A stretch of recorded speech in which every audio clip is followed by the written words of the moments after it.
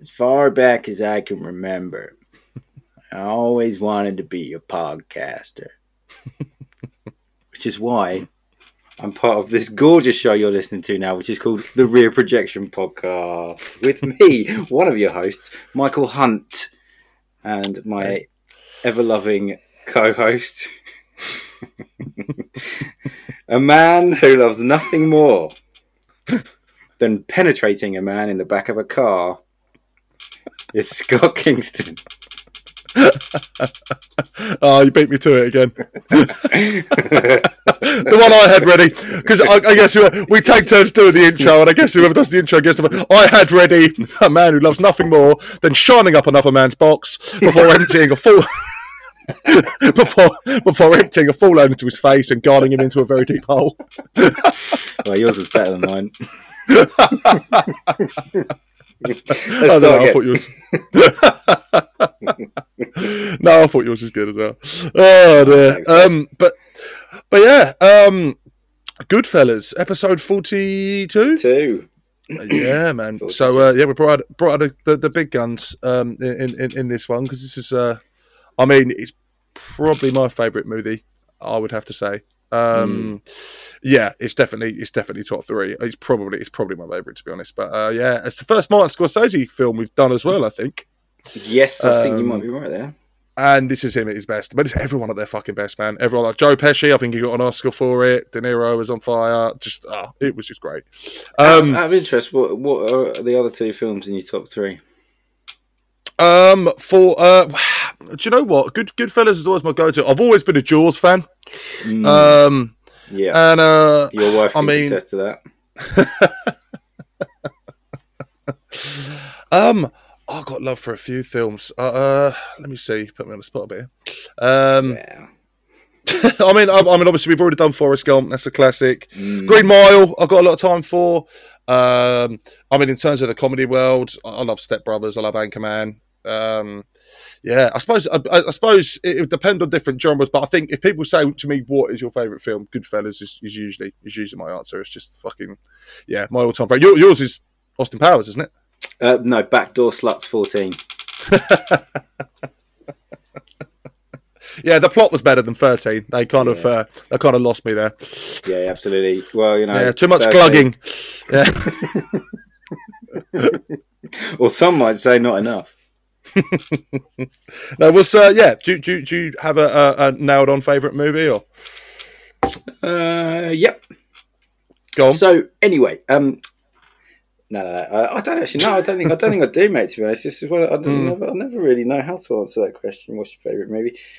It depends on my mood. I've got lots. I think Pan's Labyrinth is up there.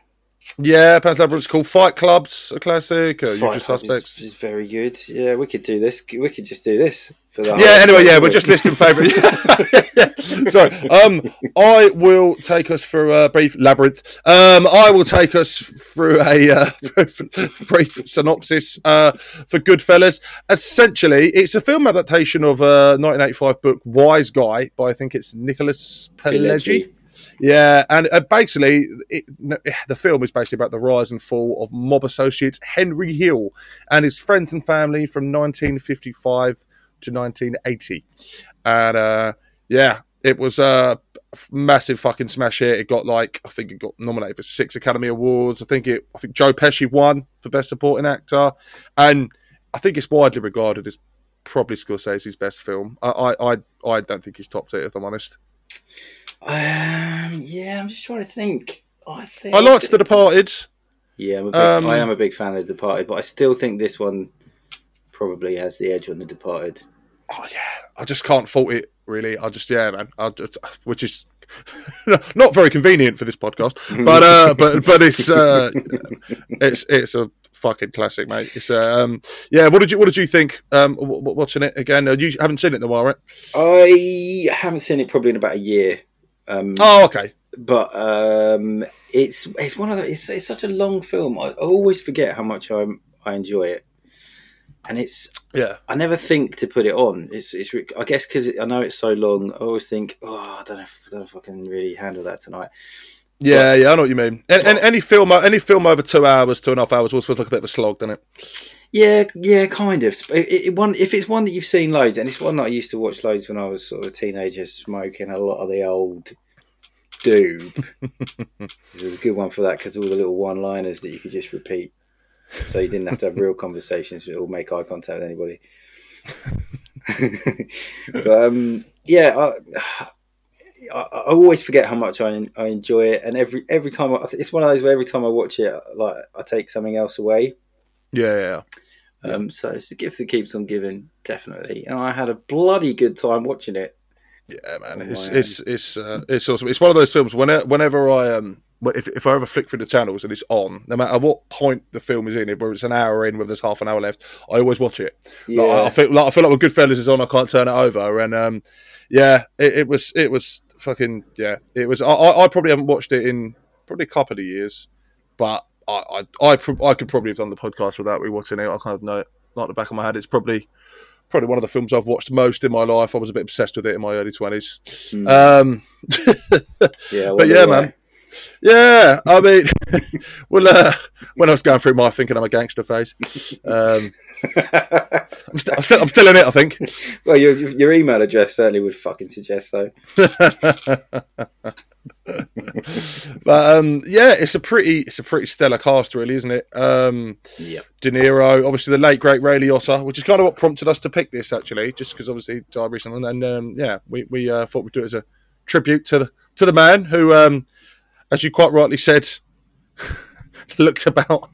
I think we were texting each other while we were watching this film, and the first thing you said to me was, "I actually think this film's too good for this podcast." I think we're beneath this film. I truly believe that still stands. It's really difficult because a lot of the time it's a lot easier. Well, it's always easy to take the piss out of something when it's shit, but I feel a little bit nervous about trying to take the piss out of this because it's better than you or I combined, and we might get whacked. Or I mean, Samuel L. Jackson. I mean, I know what you mean. I must admit, because of the pure length of the film, I just thought to myself, we'll find a few things to take the piss out of. But I must admit, it's pretty flawless.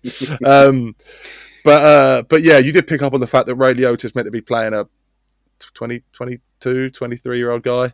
Yeah, I think the first, when he's a grown up, I think the first time you get any confirmation of his age, somebody says he's 21. I think that's Karen says that he's 21. Yeah. You know, when they're going through the Copacabana, it's just like, 21-year-old guy, he's got all this attention, all these people. I'm gonna, every line I deliver, I'm going to say it like this. She picked, by the way, Karen Hill, played by Lorraine Bracco, who I would concede I haven't seen in a whole lot else. The Sopranos. See, I never watched The Sopranos, much to my regret. It's one of those ones I really wish I had because I got told it was amazing, and I'd imagine it's just so much of it to just try and get into it now. Yeah, that's the problem. I mean, but I've felt that way with Sons of Anarchy. I wanted to watch it, and then I saw the amount of episodes I'd have to watch. I was like, I ain't got time for that.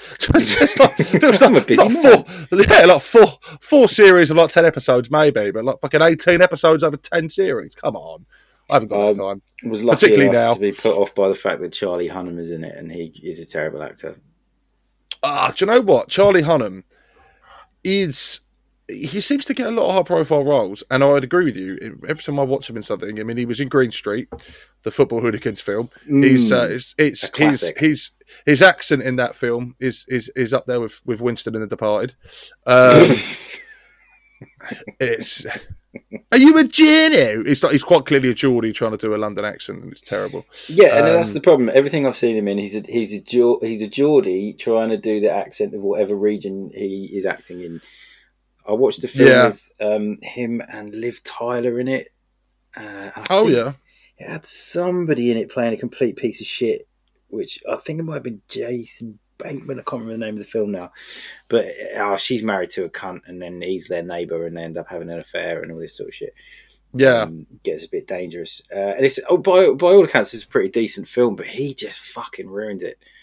Yeah, he was in that other Pacific Rim. It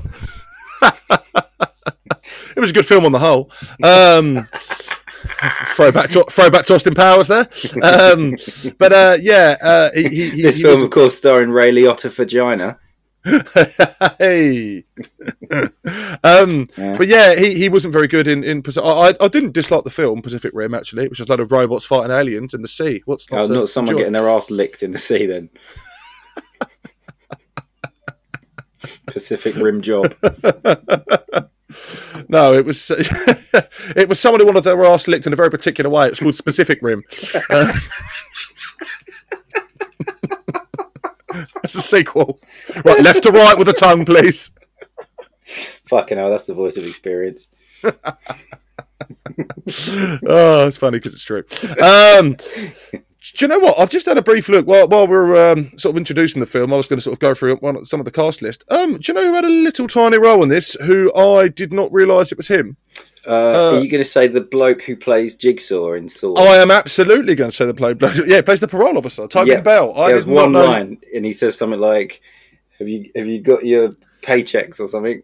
Yeah. Now that I remember the scene that the parole officer was in, but I obviously didn't really concentrate on the guy playing him because he's quite distinctive looking as well, that Tobin Bell, but I didn't clock it was him. Yeah, I noticed that. I wrote that down actually as I was watching it because there's a few people from other films that pop up in this, like the bloke from The Wedding Singer who plays, the guy with like the white guy afro. Oh yeah. What's his name in this? Frankie Carbone. That's it, Frankie Carbone. Yeah. Frank Severo. Yeah. Yeah, he pops up in it, and the bloke from Dumb and Dumber. Which one? The one with the ulcer. Oh, the one they give him the heart attack with the sauce. That's Mike Starr. Yeah. Yeah. There's also obviously Samuel Jackson has quite a small role as like Stax Edwards, the magician. Musician. The magician. Imagine a magician just popping up in Goodfellas. How random would that be? Was this your card? He's walking the bar one night and he's just fucking waving a magic wand with a top hat on it, Joe Pesci. Samuel Jackson as a magician is definitely a show that I would fucking pay good money to see. Was this your motherfucking card? I'm gonna pull a rabbit out of this motherfucking hat. So he was a musician apparently. But he mainly gets introduced, says hello a couple of times, talks about smoking weed, then gets shot in the head. Yeah, he's barely in it. He's the only black character in it with any lines, and he gets killed. He seems to like being randomly killed off in an image screen. Have you ever seen Deep Blue Sea? Yes, I have, yeah. That's always quite a shocking death, because he's built up to be like one of the main characters, and then halfway through the film, he just gets eaten by a shark while he's mid-speech. He's the Drew Barrymore of that one.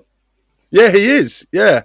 You wonder why an actor that big would take a role like that. You're going to die a third of the way into the film. He wasn't even in the water. The shark jumped out, ate him, and took him back. Fucked off. Yeah. Well, he got the paycheck, didn't he?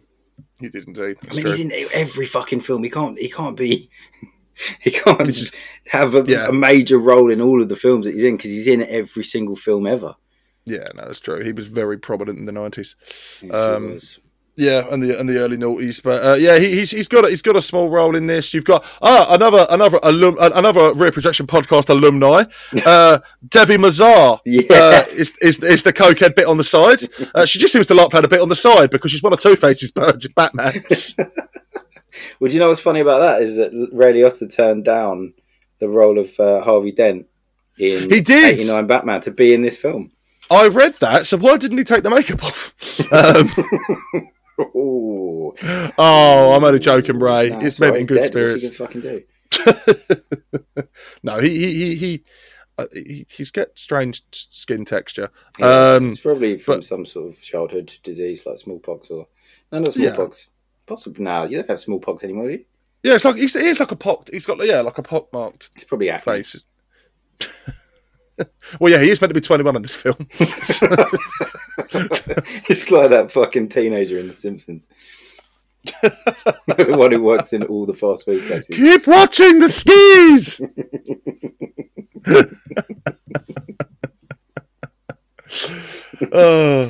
I think there's a couple of Sopranos people in this. I think Spider. The Spider, who's.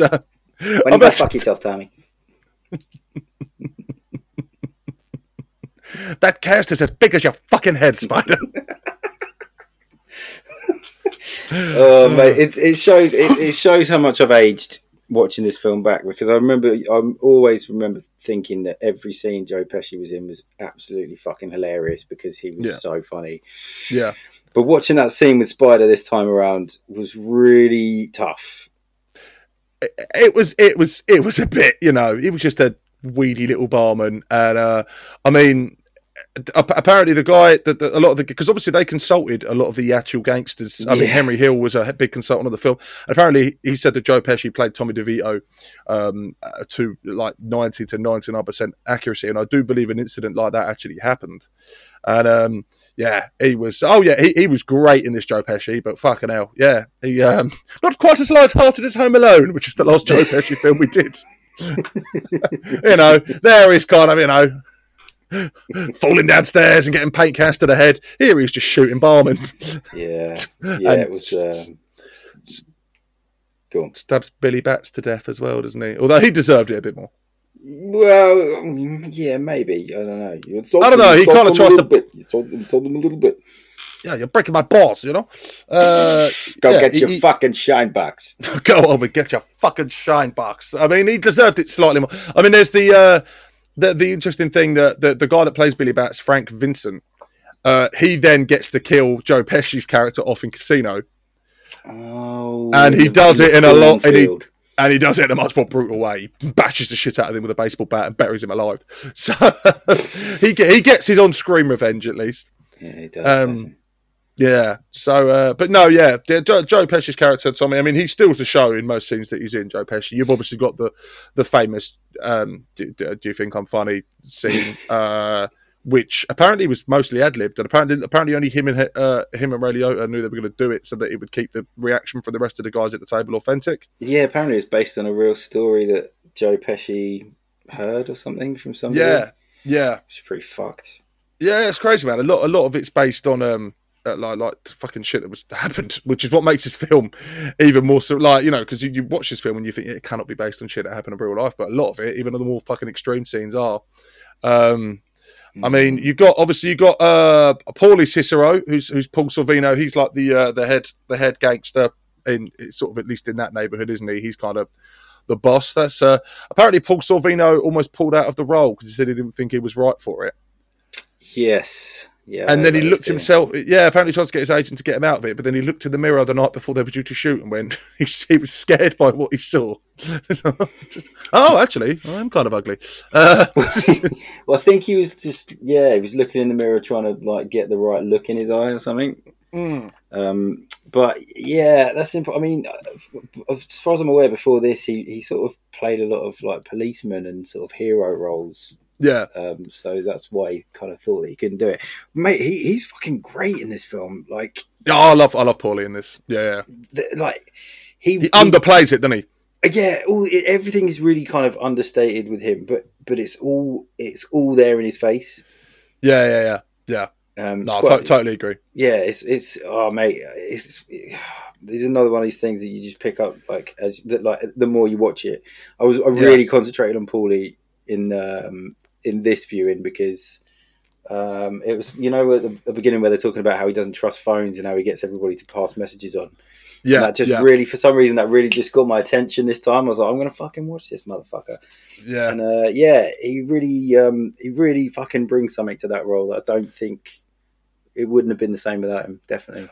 Yeah, agreed. I think obviously the bigger name actors in the film probably get a lot of the plaudits. Obviously Joe Pesci being Joe Pesci, De Niro's De Niro, Ray Liotta was obviously the main character. But no, I agree, he was awesome in this. I love the Paulie Cicero character, and that scene where he slaps.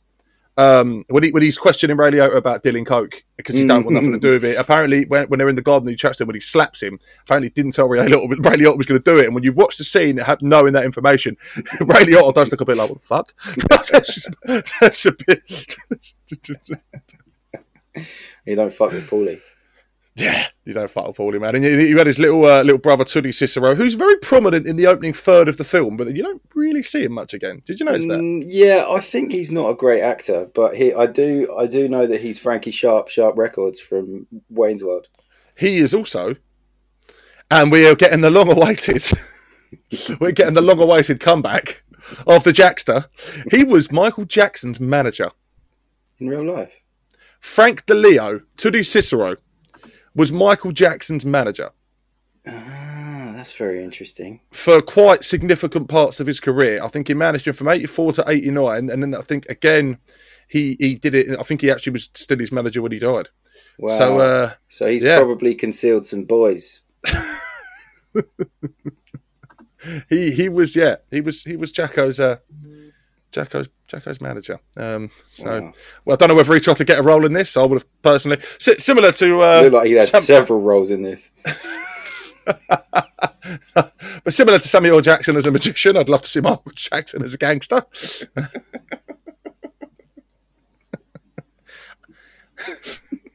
What the fuck is so funny about me? Your face, for starters. Well, like the way I talk, what? Yeah, that too. Yeah. If Michael Jackson ever says to him, "What the fuck is so funny about me?" Someone would be like, "Get comfy." Do you want me to reel it off, Jacko? All the humour, of course, negated by the horrible crimes you committed. I don't know. They were committing horrible crimes in this film. I think a little bit of nonsense, he probably would have got away with it. I may have touched up Spider's kids, but I never shot him. Because he forgot my drink. So why do you think they call him Spider? Because he's always covered in my webs.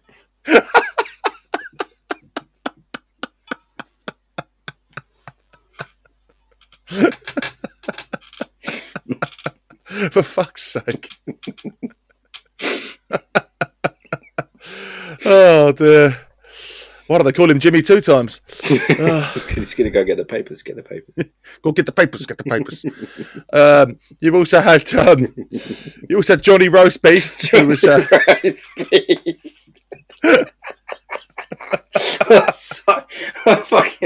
I really wish somebody gave me a nickname based on what I eat. He'd be like Mikey Watsits.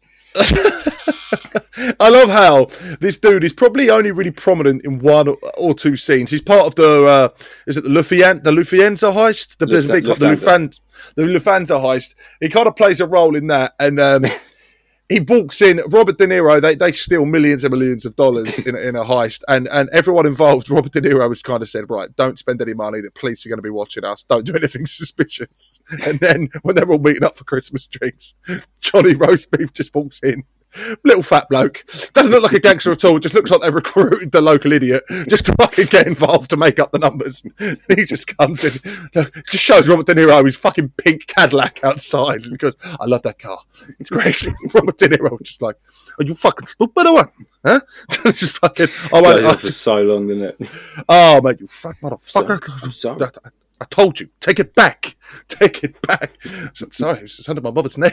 just watching Robert De Niro at his angriest and just a little fat bloke called Johnny Roast Beef just going, I'm sorry, Jimmy. I don't know. You just never know when somebody's going to get fucking murdered in this film. It's really it really makes me anxious. Yeah, I mean, I knew the Maury one was coming because he was annoying. I don't think I've ever wanted the character to die more. My money. I want fuck him.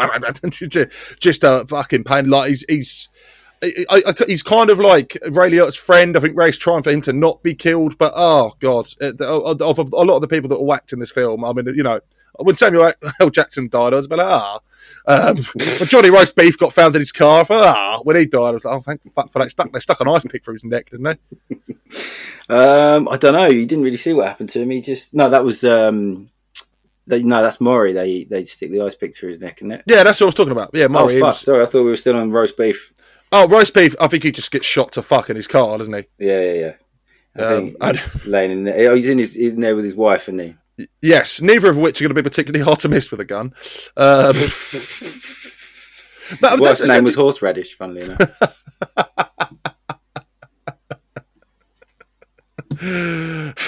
But did you notice that, like, a lot of the gangsters in this are either very old, fat, or both. Yes. Like, there's no gangster that I thought, oh, fuck me, I wouldn't fancy a scrap with him. Maybe De Niro, but even Joe Pesci's like 5 foot fuck all. Oh, I don't know, mate. Joe Pesci's terrifying in this film. Well, he's scarier than De Niro.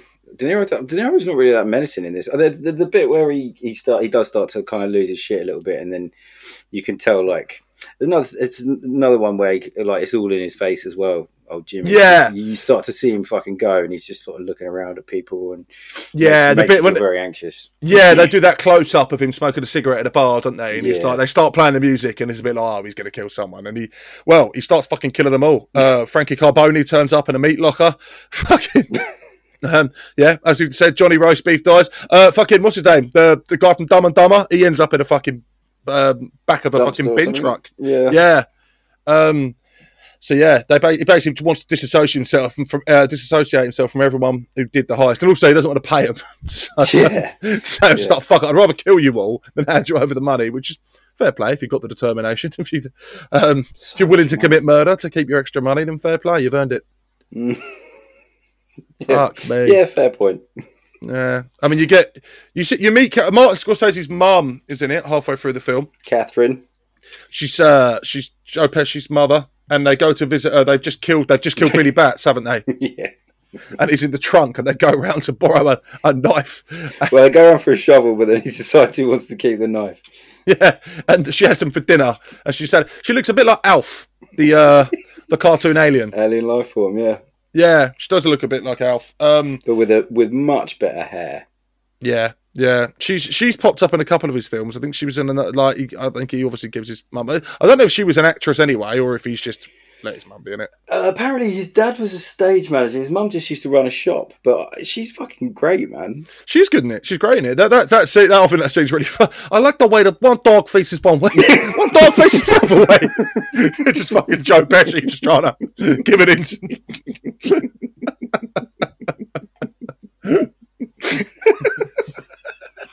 I like how one dog's acting that way.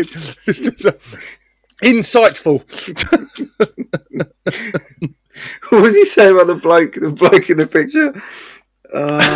What do you want from me?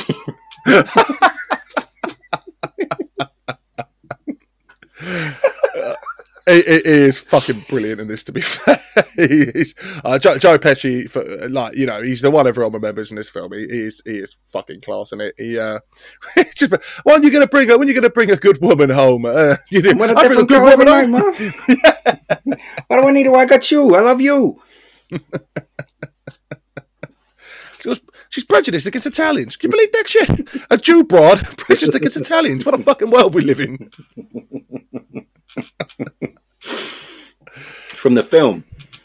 Yeah. That was from the film. Oh, yeah, that wasn't just me randomly. Scott loves all people. Yeah, I wasn't just randomly being anti-Semitic there. Apologies to our Jewish listeners. Not randomly, not sort of planned in any way either. No anti-Semitism. We are accepting of all people of all walks of... Yeah, so there's your... Yeah. Thank you for that. Yeah. Cover my arse. I don't know. I feel like we have to do that often on this podcast. We have to apologise to a minority that we may have offended.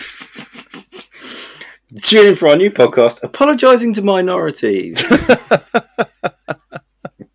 I mean, there's actually a few character names. I mean, there's a guy called Frankie the Wop. Yeah, what does Wop mean? Isn't it like a slang word for Italians? Is it? I think so. Don't quote me on that, but I think so. Like, real greaseball shit. Again, from the film, not being racist to Italians. Yeah, Guineas, I believe, is another ethnic slur against the Italians that you hear in this. It is. We're just naming racial slurs now. Well, I just want everyone listening to be aware of the dangers out there. What did you make of Lorraine Bracco's performance in the film? Yeah, I mean, I've not seen her in anything else really. I've seen neither have I. I've barely, I might have seen a couple of episodes of The Sopranos, but as we've discussed, I never really got into it. It works for this film, I think. Yeah. There are times when she speaks, I find it kind of grating. Yeah. But But I wonder if that was the way she was trying to play it. I don't know. Yeah, I don't know either. I think she plays this part very, very well, and she has some really great moments that I think she does justice. The bit when she gets out when he stands her up on a date and she turns up at the shop and kicks off at him outside. Yeah, that was a nice moment. Yeah, that's a cool moment. And the bit when there's a bit when, by the way, if you ever want to go out for a beer and you don't want your missus to give you any shit for going out, just throw a phone at her, or a lamp, sorry. Yeah, because she's standing there having an argument with Henry. He'll go, "You're not going out tonight." And he goes, "Well, I am." And they start having a row. She throws a phone at her and she goes, "Get out!" And he's like, "Oh, you changed the tune, love. All right, yeah, all right. So now I've got your permission. I'm off." Yeah, I was on the verge of changing my mind then, but you know what? I ain't sticking around for this. Fuck you. Yeah, she and she's good in there. There's a bit I think when he's in prison where she starts. She starts going and like she's sneaking in contraband for him, isn't she? So and she starts pulling all these fucking brackets and shit out of her sausages and it's called a sausage from her tits. Not every woman can do that. So she is good, but I find it unusual that she's in my favourite film and I've seen her in nothing else ever. Having said that though, I haven't seen Paul Sorvino in a whole lot else. He's in Romeo and Juliet. The Leonardo DiCaprio one? Yes. Oh, because I've seen that. Who was in that? One of the dads. I suppose that, he's not going to be fucking Romeo, is he? No, no, it was Juliet. Whoa, tits on him. Let's have a look. Let's have a little look. Let's just have a look. Where is he? Where is that big, beautiful loaf of a man? There he is. He's still with us, isn't he, Paul Sorvino? He's still alive. I gather. I actually think the main cast member to have died is Ray Liotta, who I think was the fucking youngest. Yeah, Joe Pesci was way older than him, but playing a guy the same age, which I thought was quite funny. Pesci's wig in this film is absolutely horrendous. You don't really notice it until you watch a good quality copy of the film. You can't take your fucking eyes off it. He probably bought it from Maury. We just jumped in the pool and it Maury's wigs. Yeah, I think it should get its own fucking place on the cast list, to be honest with you. Let's have a look. All right, before. What are you looking up? Are you looking up Paul Sorvino's tits? Sausage tits. He taught Lorraine Bracco everything she knows. Dick Tracy, he was Lips Manless. Haven't seen it. He was in an episode of Murder, She Wrote. Oh God, Maddie loves that. He was in the 1986 film Vasectomy, A Delicate Matter. As you reel out his credits, I'm beginning to realise that Goodfellas was the career highlight. He definitely peaked with Goodfellas. But that said, I mean, I'm having a look here. He's still working. He's The Great American Heist came out this year, or is coming out this year. Documentary, and he does the voice of someone called Cheech, which is confusing. He was also. He's not done anything too bad, but in keeping with how things have recently gone with us, with our episodes, because there's usually a cast member who's turned out to be a murderer or a nonce, like the dad from Beetlejuice or a Random Task. The closest I found was Paul Sorvino, who, don't get me wrong, has done nothing like that, but apparently he actually did a bit of he almost acted like his real life character, because I think he ate a big sausage sandwich. Yeah, he pulled a gun, I believe, on his daughter's boyfriend, because I think he was threatening her, so I think he turned up. I mean, who wouldn't do that? Oh, absolutely. But I imagine how fucking surreal that would be. Fucking Paulie from Goodfellas shows up at your door with a gun. How fucking high am I? And Alf's cooking me dinner. What's going on? Telling me I need to settle down. There's two dogs. I don't know. One's looking the other way. What the fuck's going on here? What do you want from me? I mean, I love the scene as well. I mean, the You think I'm funny scene gets a lot of the attention, but I like the bit afterwards. It's a bit when the manager of the restaurant comes over. He smashes the ashtray. Oh, you're fucking hovering over me like a fucking. It's just like, you're always there when I turn around, and he just pulls him by his tie, and then he just starts fucking smashing the restaurant up, and the waiter just looks at him, and he just goes, "What the fuck are you staring at?" Yeah, it's funny that because you can see him. This is how fucking brilliant this film is. Like, you can see that scene escalating as Tommy's realizing that people are laughing. So he gradually gets worse and worse and like ramps it up as he notices that people are fucking laughing, and like, that's what he's all about. That's why he shoots Spider, because he can't fucking handle being like embarrassed in front of his friends. Yeah. Don't mean to be out of order. You come over here and be like, no, totally. It's just boiling over, innit? Yeah, all the time. Well, the bit which did make me laugh this time, even though it's fucking horrible, where he does kill Spider, and then Henry goes over to check him, and he's like, "He's dead." He goes, "What can I say? I'm a good shot." But then I think one of the older blokes at the table just goes, "How could you miss at this distance?" Go on, you got a problem with what I did, Anthony? And the bloke just goes, "No."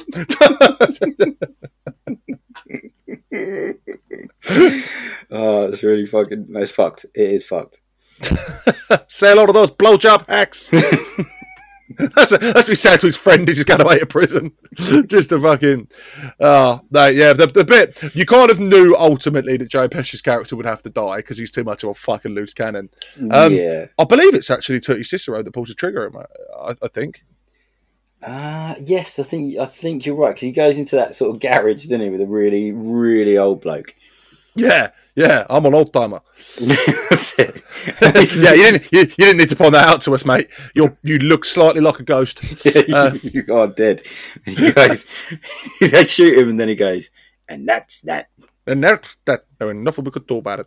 Like, he was about 90. Like, a lot of the gangsters in this just aren't that threatening. They're all just old or fat. Like, it was. I'm fucking surprised the amount of food kicking about, though. Jesus Christ. I don't think there's a single scene in this film that doesn't have some sort of red liquid, be it blood or tomato sauce.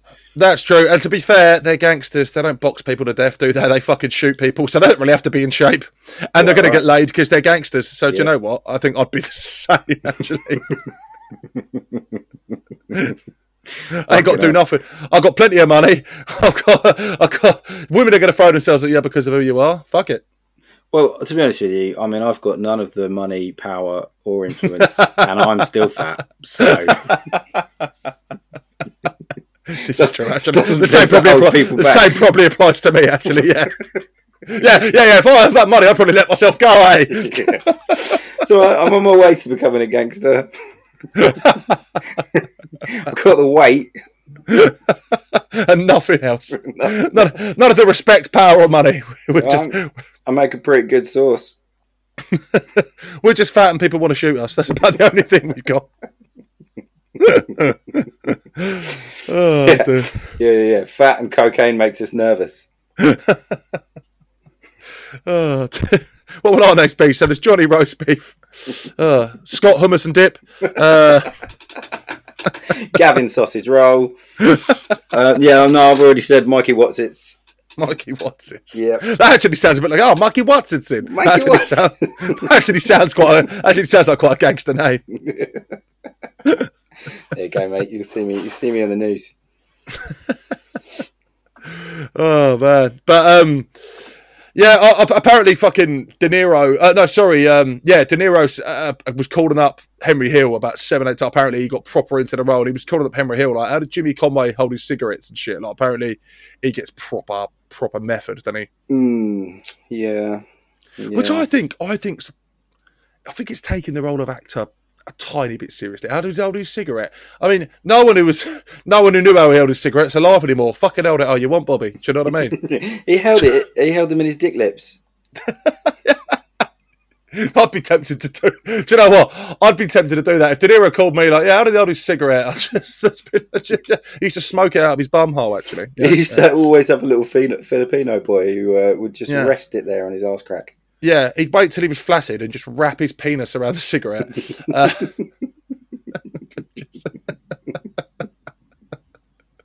Wait till I tell you I brushed his teeth. Oh, I think I'd just feed him a load of false information, and then after the film, just be like, none of that was real. I would just get pissed off with Robert De Niro phoning me all the time. Yeah, he said that he was ringing him 7-8 times. I mean, apparently all the gangsters they brought in to consult, apparently none of them gave their fucking what's the equivalent of national insurance numbers? Social security numbers. Yeah, so they didn't know they got paid. No one.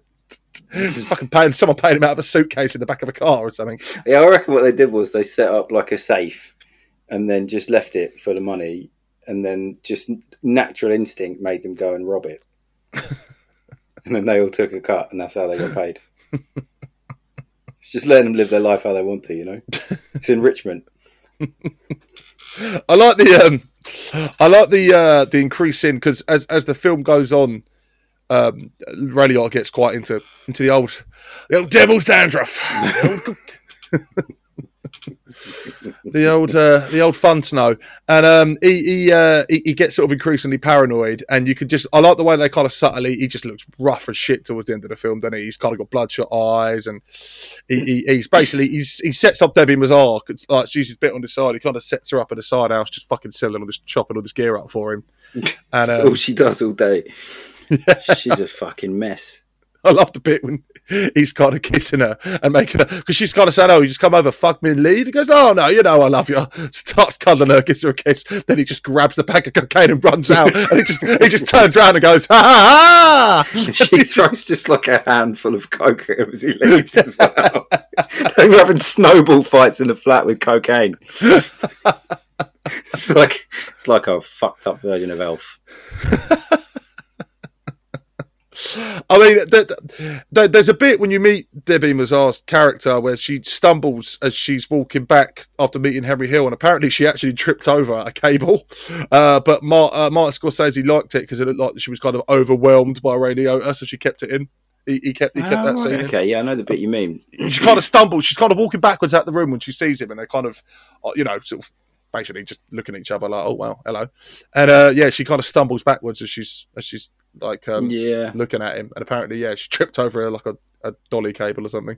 Oh, fair play. I like it. Yeah, there was a lot of trivia for this film. I can only read some. I mean, that's the problem when you do these films. Like, have you noticed, like, the better the standard of film, the more popular it is. There's always fucking shitloads more trivia. Like, you look at it like 200 items when it's something like the Sandlot Boys. It's about 3 bits of trivia. Yeah. This was filmed by a director. Yeah. Some of the scenes that involved the dog didn't have a real dog.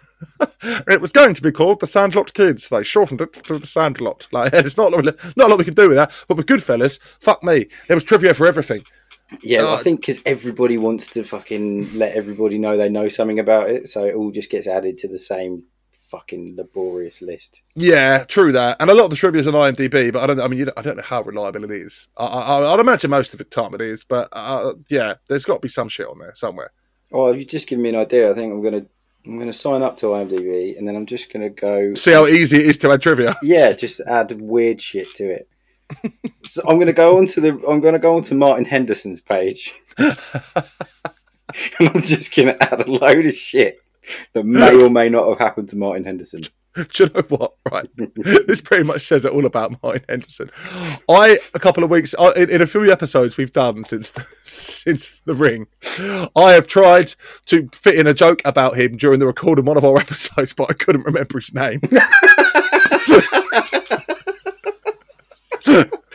And do you know what's even worse about that? Is it would have taken you 10 seconds to get onto IMDb and find out. I know, but I think it was kind of, I had to be in the moment. And I think by the time I would have looked it up, the moment had passed. I think you said something that I thought I could drop a joke about that fucking dude from The Ring here, and I couldn't remember his name, and the conversation had already moved on by the time I would have looked it up. So it would have felt very unnatural that I'd forced the conversation back for a cheeky dig at Hendo. That's how unremarkable he is. That's how unremarkable he is that you couldn't even be asked to Google search who he was just to take the piss out of him. Oh, Hendo.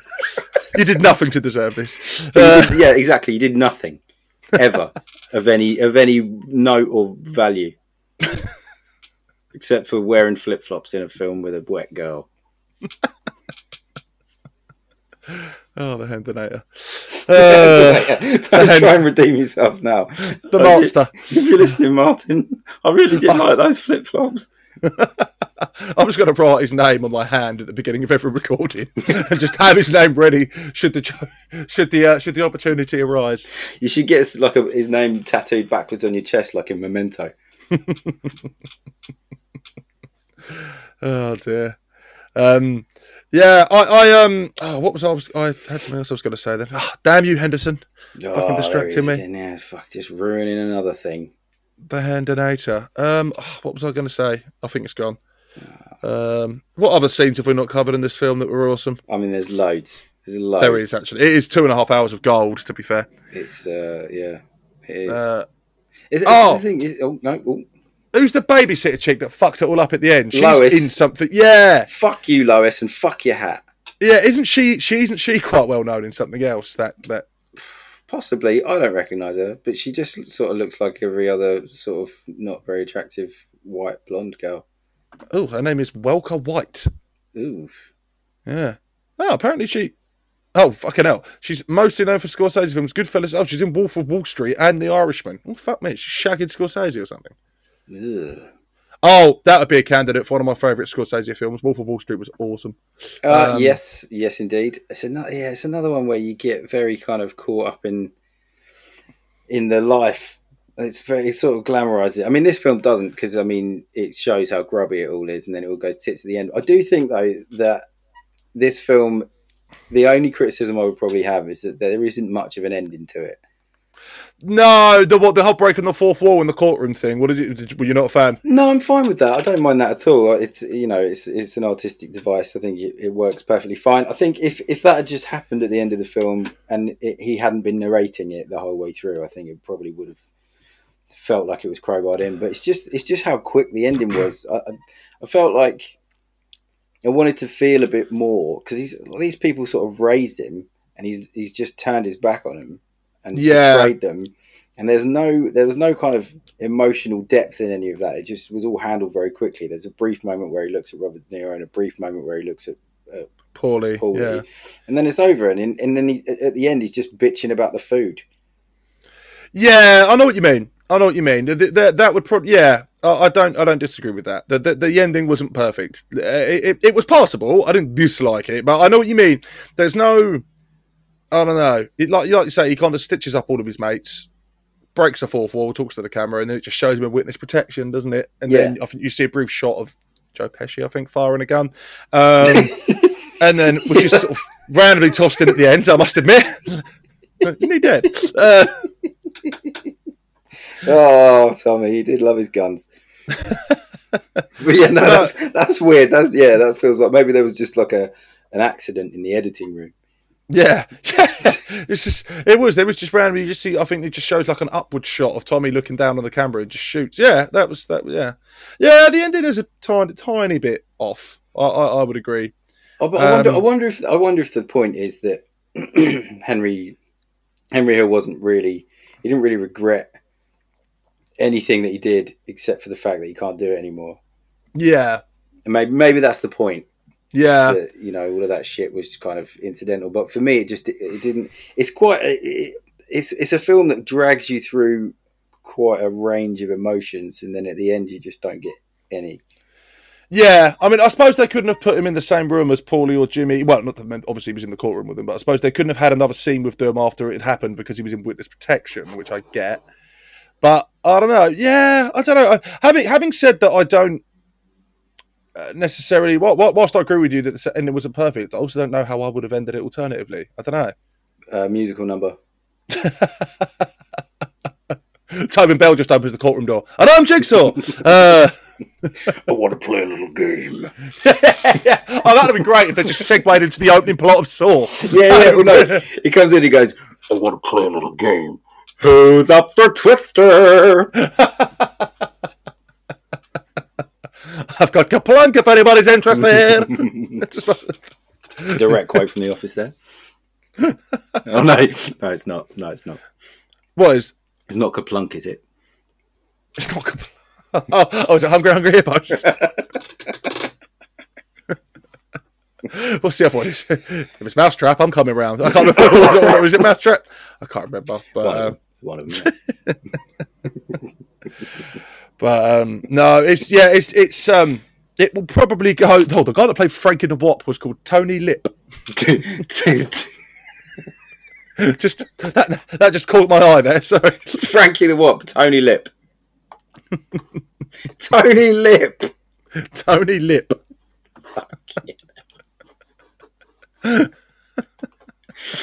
Right, you can see how he got that job. Tony the Lip playing Frankie the Wop. I bet you saw Martin's Wop. Jesus Christ. Him and the girl that played Lois fighting over his cock, because she seems to be prominently in his movies, despite not really having a lot of other credits. I wonder if you remembered her hat for any of the others. It's my lucky hat.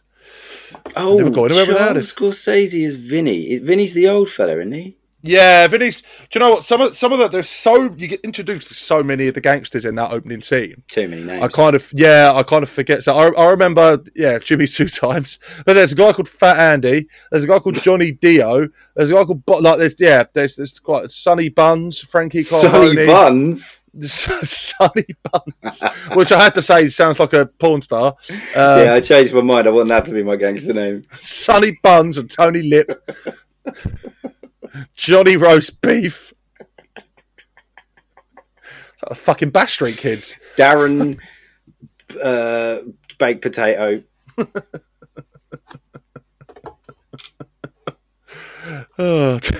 Archie Shepherd's Pie. Archie. I don't know. I'm just putting putting the name of some arbitrary dinner. Frederick J. Apple Turnover. Oh god, are we going for that weird? What was the weird segue we did last episode that went on for ages? That went on for far too long. Oh, I can't remember. Was that last episode? Well, it's been a few weeks because obviously I'm now a father of 2. Yeah, you shat out another baby, didn't you? I did. I've had From another your baby. Mangled old bollocks. Yes, which is why there's been a slight delay in getting this episode out. That and Mike was in again. Oh, what was that noise there? That you just did? Explain do you know what? It was a yawn, but I've suddenly realised that over a microphone that doesn't really work. That sounded like no yawn I've ever heard in my life. Well, I was doing that thing, when you move the hand away from the mouth, going, oh. But I realised that without seeing the hand movement, I just sound like a tard. You sound like Adam Sandler in Hotel Transylvania. I just sound like fucking sloth from a goon. No, it was meant to be a yawn, joking about the fact that you're ill every fucking week. But I can't help it, mate. I'm sorry, all right? That's all right. But yeah, there you go. That's a bit lesson to you, kids. Yawns don't work over a recording. You need to be in the room to do a mocking yawn, I think is what I'll take away from today's episode. To be honest with you, this is the first time I've ever experienced a mocking yawn. I didn't know that was a real thing. The amount of times now I'm gonna be laying in bed tonight wondering about all the times I've seen people yawn and whether or not they were taking the piss out of me. Thanks. Thank you very much. You've turned a perfectly normal bodily function into an exercise in terror. I'm still trying to remember the last fucking segue we did. I wonder why you've gone quiet. we found a word that we were rhyming shit with. There was some rhyme or other, yeah. Yeah, oh dear. Have we? We haven't covered all of Goodfellas, but it's 2.5 hours, so it's fucking awesome. I think most of the main scenes we've covered now, haven't we? Yeah, all the big ones. There's the bit because the lady does a thing. Can you be slightly more specific? No. You know the lady. She comes in and she's wearing the. No, the thing with the. That's it. And she shat on a turtle. I'll tell you a scene I'm very fond of. I like the bit when Jimmy Conway is trying to get Lorraine Bracco to go into that shop when he's blatantly trying to kill her. Yeah. I thought that was really. I wonder about that scene every time I watch the film. Was he going to kill her, or was she just paranoid? That's exactly what I was getting. Yeah, I think he was, because he had blokes in there sort of unloading boxes and that when they saw her sort of stopped. So I think she was up for a whacking. Well, I know if she'd been up for a whacking, he might not have killed her. But I think she was... It might have been the only thing that saved her. Well, that was another thing. Apparently, the character Karen Hill, that Lorraine Bracco played, apparently she had an affair with Paulie Cicero in real life. Like those two characters, they didn't depict it in the film. But apparently, she was banging big fat Paulie. Wow. Yeah. Was Paulie really that fat? Because they're not their real names, are they? But his name wasn't Paulie Cicero; it was something else, and Jimmy Conway was something else as well. Yeah, I think that Henry Hill's the real name. Tommy DeVito, Joe Pesci's character's real name. I mean, they don't necessarily. One of the bloke that said Joe Pesci played DeVito 99% accurate said that the only thing that was different was that Tommy DeVito was actually pretty powerfully built and quite tall. Yeah. So I guess that would mean that Paulie wasn't necessarily fat. No. Interesting. On the basis that Tommy DeVito was in a short ass with a terrible wig. He was inexplicably 20 years older than everybody else in the room. I tell you what would be good is if you were to get a mashup of this film and King of the Hill, because both of the main characters are called Henry Hill. Oh yeah, fuck me, I haven't watched King of the Hill in years. Ever since, boy, what I wouldn't have done to be a gangster, I tell you. I carried my mum's groceries home. You know why? It was out of respect. I do know what. That's another solid impression, by the way. Thank you very much. Add that to the old resume. But do you know what? I like the little throwaway scenes where it was just a bit like the Tootie Cicero scene where the postman, when they get the postman to stick his head in the oven because he delivers letters to the school saying that he's not attending and that Henry Hill's old man beats him up. This is when he's a kid. That's a pretty savage scene with his dad, isn't it? Like, again, very uncomfortable to watch. The way I see it, every now and again, everybody takes a beating. That was a terrible Henry Hill impression, but that sounded more like Hank Hill. Boy, the way I see it now, Peggy. No, it is quite a brutal scene. I mean, there's a few. I mean, that's another the pistol whip scene when he beats the shit out of that dude with a gun. The sound effects when he's cracking him in the face actually sound like, oh fuck me, like they like there's fuds, isn't there? Do you know what I mean? Yeah, but I love how the blood somehow make the way that blood keeps coming out a little bit more every time he gets hit. It's just very realistic. It's very, very well handled. But he's one of the few people. Well, I really enjoyed watching him get his fucking face smashed in with a gun.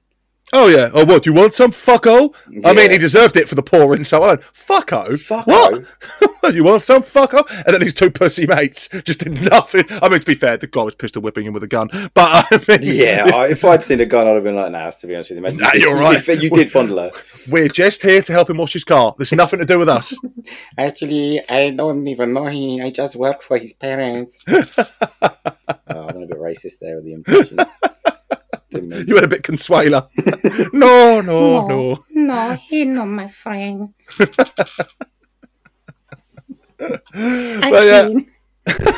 No. I need more lemon, please. Mr. Superman, he's not here. You need to go home, Consuela. No, I stay here. I stay. Oh, there's always a Family Guy. Always a Family Guy reference at some point in an episode. Michael Jackson, Family Guy, potentially. We haven't been able to throw Jacko in a while, so when I saw that he was Frank DeLeo was Jacko's manager, I was like, yeah, get it. We can shoehorn a Jacko impression in there. Top notch. You touch her again, you're dead. Yeah. Oh, did you also notice that when he gave the gun to Karen, after he's beaten the shit out of this guy, hide this. She puts it in a fucking milk crate directly outside the front door. Is that not the worst hiding place in the world? There was another scene later where they stuck the milkman's head in the oven, but they had to cut it for time. I love that. There's another cut I've seen, I think, where his first mistress, I think it's Janice Rossi. Janice, He's having an affair with her, and she starts like cutting out. Like, all of a sudden, just a cutaway scene to him just beating like freedom. You've got fucking Joe Pesci and Robert De Niro in the background just trashing the restaurant. You've got Henry, Karen, Janice can do what the fuck she wants, and they're just fucking beating the shit. Just, I like the one. It was just a cutaway scene of just like, yeah, we do what the fuck we want. But yeah, they had that because there was a scene with him and there was a scene with the postman, like when they just, it was, do you know this kid? And he fucking mailed this, and he letters from that school go to his house. Your head goes in a fucking oven. Great people to know when you're a kid, I'd imagine. Oh, absolutely. Well, one scene, I didn't dislike it, but I was trying to work out what it was trying to achieve, or maybe it was the last time he was ever sort of truly innocent was when he tried helping the kid. The bloke turned up at the door and he'd been shot, and Henry gave him a load of aprons to kind of help him live. You wasted 9 aprons. Yeah, you're a real asshole, you know. Yeah, it was a bit random. I suppose you're probably right though. It's to show that he did have a conscience at some point. Yeah, that's what I took the scene to mean. But yeah, no, that was a great scene. I love the scene where they don't the big tracking shot where they go into the club. The one take. Yeah. Every time you two, don't you have jobs? Just see some couple. Basically, she's getting fingered in the hallway. Yeah, and you got that old comedian. Yeah, the comedian like they take my wife, please. It's an elderly comedian with a large nose. She goes, I want to go on holiday someplace hot that I've never been before. Like, how about our kitchen? Proper old school fucking jokes. But that was quite a cool scene. It's very well handled. Yeah. Yeah, the bit where she sort of falls in love with the lifestyle. Yeah. But yeah, that was all done in one take. Apparently, it took them 8 attempts. Oh, really? So they had to, all those actors, they had to reset them every time. Oh, fucking hell, yeah. I bet that's a pain in the ass. Yeah. But no, that was a very cool scene. And then I like the scene, like we've touched on it earlier, but like with all the dead bodies popping up when he's playing, what's that song? Like the music, like it's quite a well-known song, I think it is, but I can't remember what it's called. Like where they're just showing all the dead bodies popping up from the Lufthansa heist. Oh, yeah. What is that fucking song? Is it, Is it Peter Gabriel? No, I can't. It's going to really piss me off. Is it? It's not, is it Layla? It is Layla. That's exactly what it is. Yeah, by Eric Clapton, but I think this is by a different band. Yeah, no, you're dead right. It's Layla. Yeah. So that was I can't. I could probably just talk about how much I fucking love this film all day. It's fucking. It's got. Well, while we're on the subject of music, it has a pretty solid soundtrack. The Rolling Stones pop up a couple of times. You got Sid Vicious at the end. Yeah. Yeah, man. Monkey Man's a fucking great song by the Rolling Stones, which is, I hadn't heard it in so long, and then I watched this film again. I was like, fuck yeah, man. Oh, mate, it's yeah. I mean, Scorsese's going to be able to put. Everyone wants their fucking music in a Scorsese film. I'd imagine no one's going to turn down the fucking copyrights for that, is it? Well, he did a documentary on the Stones as well, didn't he? So I'm pretty sure most of his films have at least one of their songs in. I know. I mean, The Departed is. I think. Is it "Gimme Shelter" in The Departed? Yeah, I think there was one in The Irishman as well. Now you say that, I think he does have a bit of an ongoing relationship with the Stones. What did you think of The Irishman? I would like to watch it again because I watched it. I convinced Maddie to watch it, but because of how long it is, we watched it in 2 parts. That was the compromise. She said, "I'll watch it with you, but I'm not doing fucking 3.5 hours in one night." So I watched it. I enjoyed it. I mean, it's got a lot of it's got a lot of the Goodfellas cast in it. Plus Al Pacino and plus Stephen Graham, who I'm a huge fan of. Oh yeah, of course it has. Yeah. Stevie G, not so great with an American accent. He's not perfect. I mean, Scorsese, I think he's a fan of Stephen Graham because he cast him as Al Capone in Boardwalk Empire. Oh right, okay. Yeah. So I don't know if you've seen Boardwalk Empire. I watched a couple of series of it, but I enjoyed it, but the missus wasn't fully sold with it, and when she's not fully sold on it, it's hard to convince her to watch it, and it's not like I've really got time to watch it on my own, so I kind of get to finish it, but yeah, I think he's a bit of a Scorsese favourite, because he had him in, is it Gangs of New York as well? Was he really? He's in really, Gangs of New York? he's really young in that. He's DiCaprio's mate in Gangs of New York. He's proper young in that. See, I haven't seen that in a long time. You are probably right. Yeah, that's probably why they became friends then, I suppose. Yeah, so from a casting perspective, it was a dream. There's 4 or 5 of my favourite actors in The Irishman.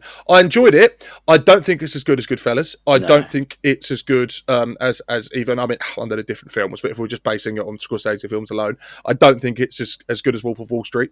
No. Or even probably, it might be. I would like to watch it again because I would say it was. I remember enjoying it, but I don't know if watching it in 2 parts kind of took me out of it a little bit.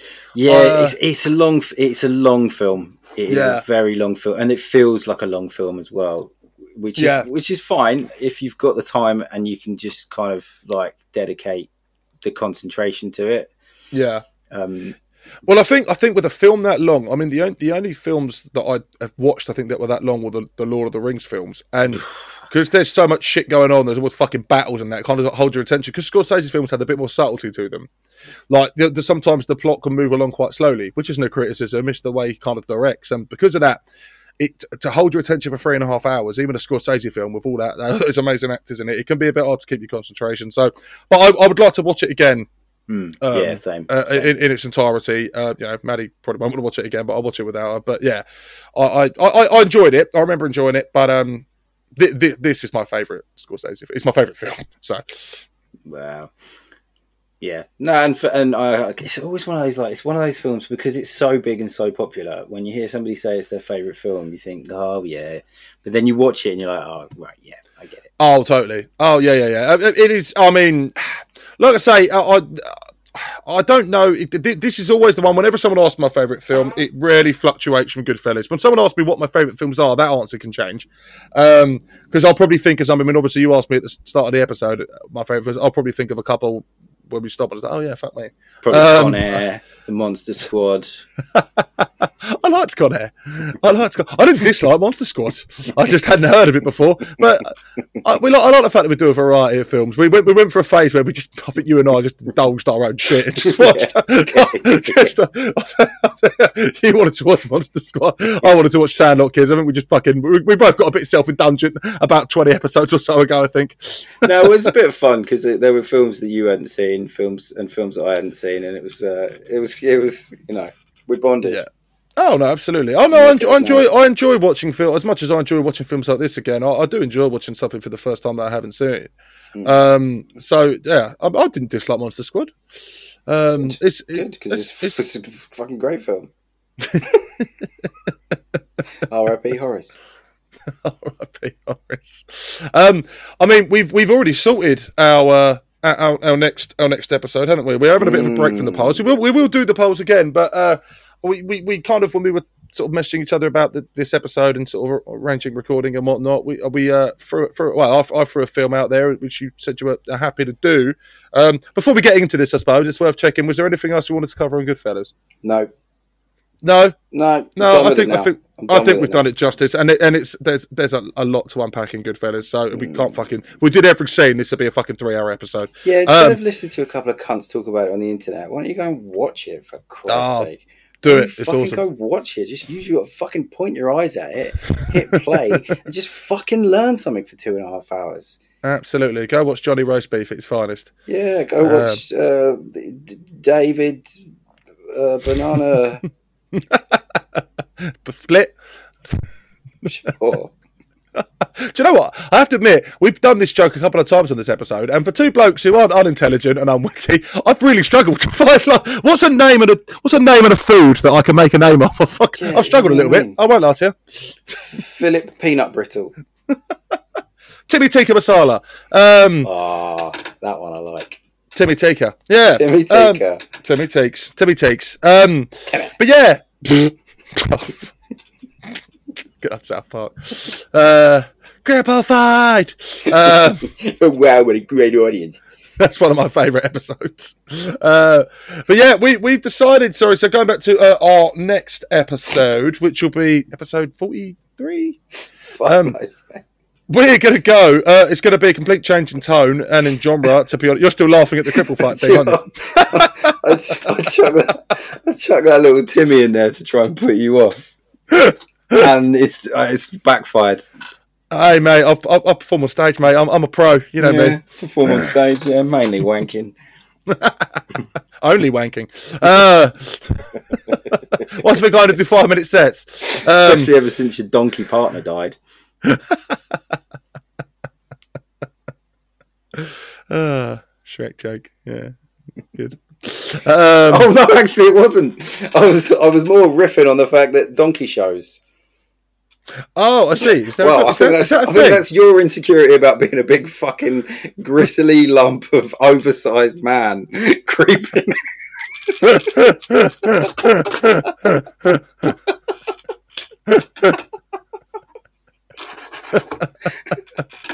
Sold myself up the river there.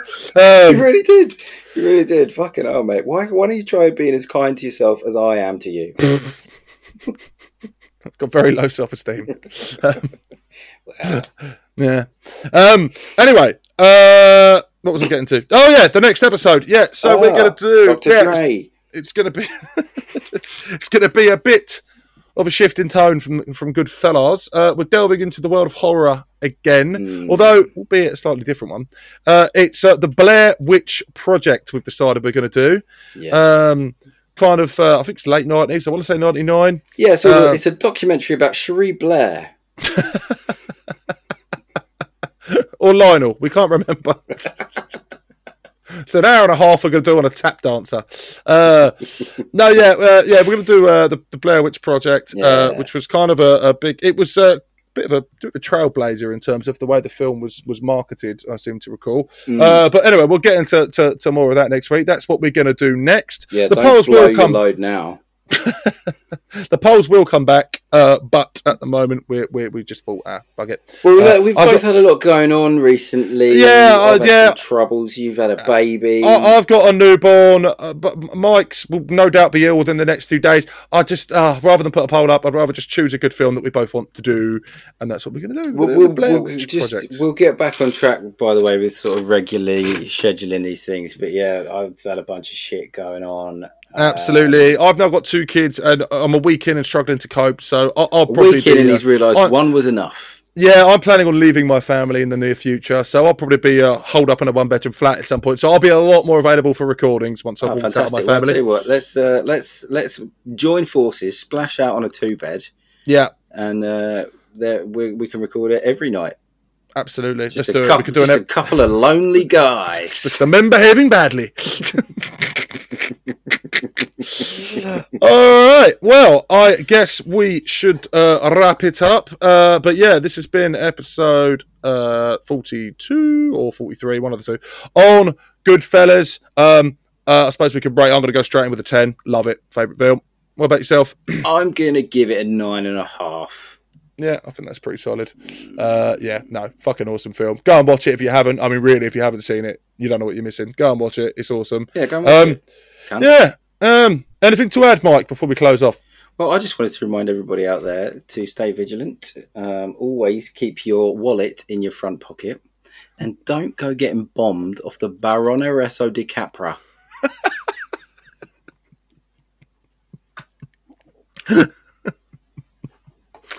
42 episodes, people, and he is still cracking them out. Fair play to you. Thanks for listening. And see you next week. There's a whole world of cheese out there. And a small room of cheese, technically, in my pants. And I'll leave you with that. Good night. See you later, everyone. Be careful.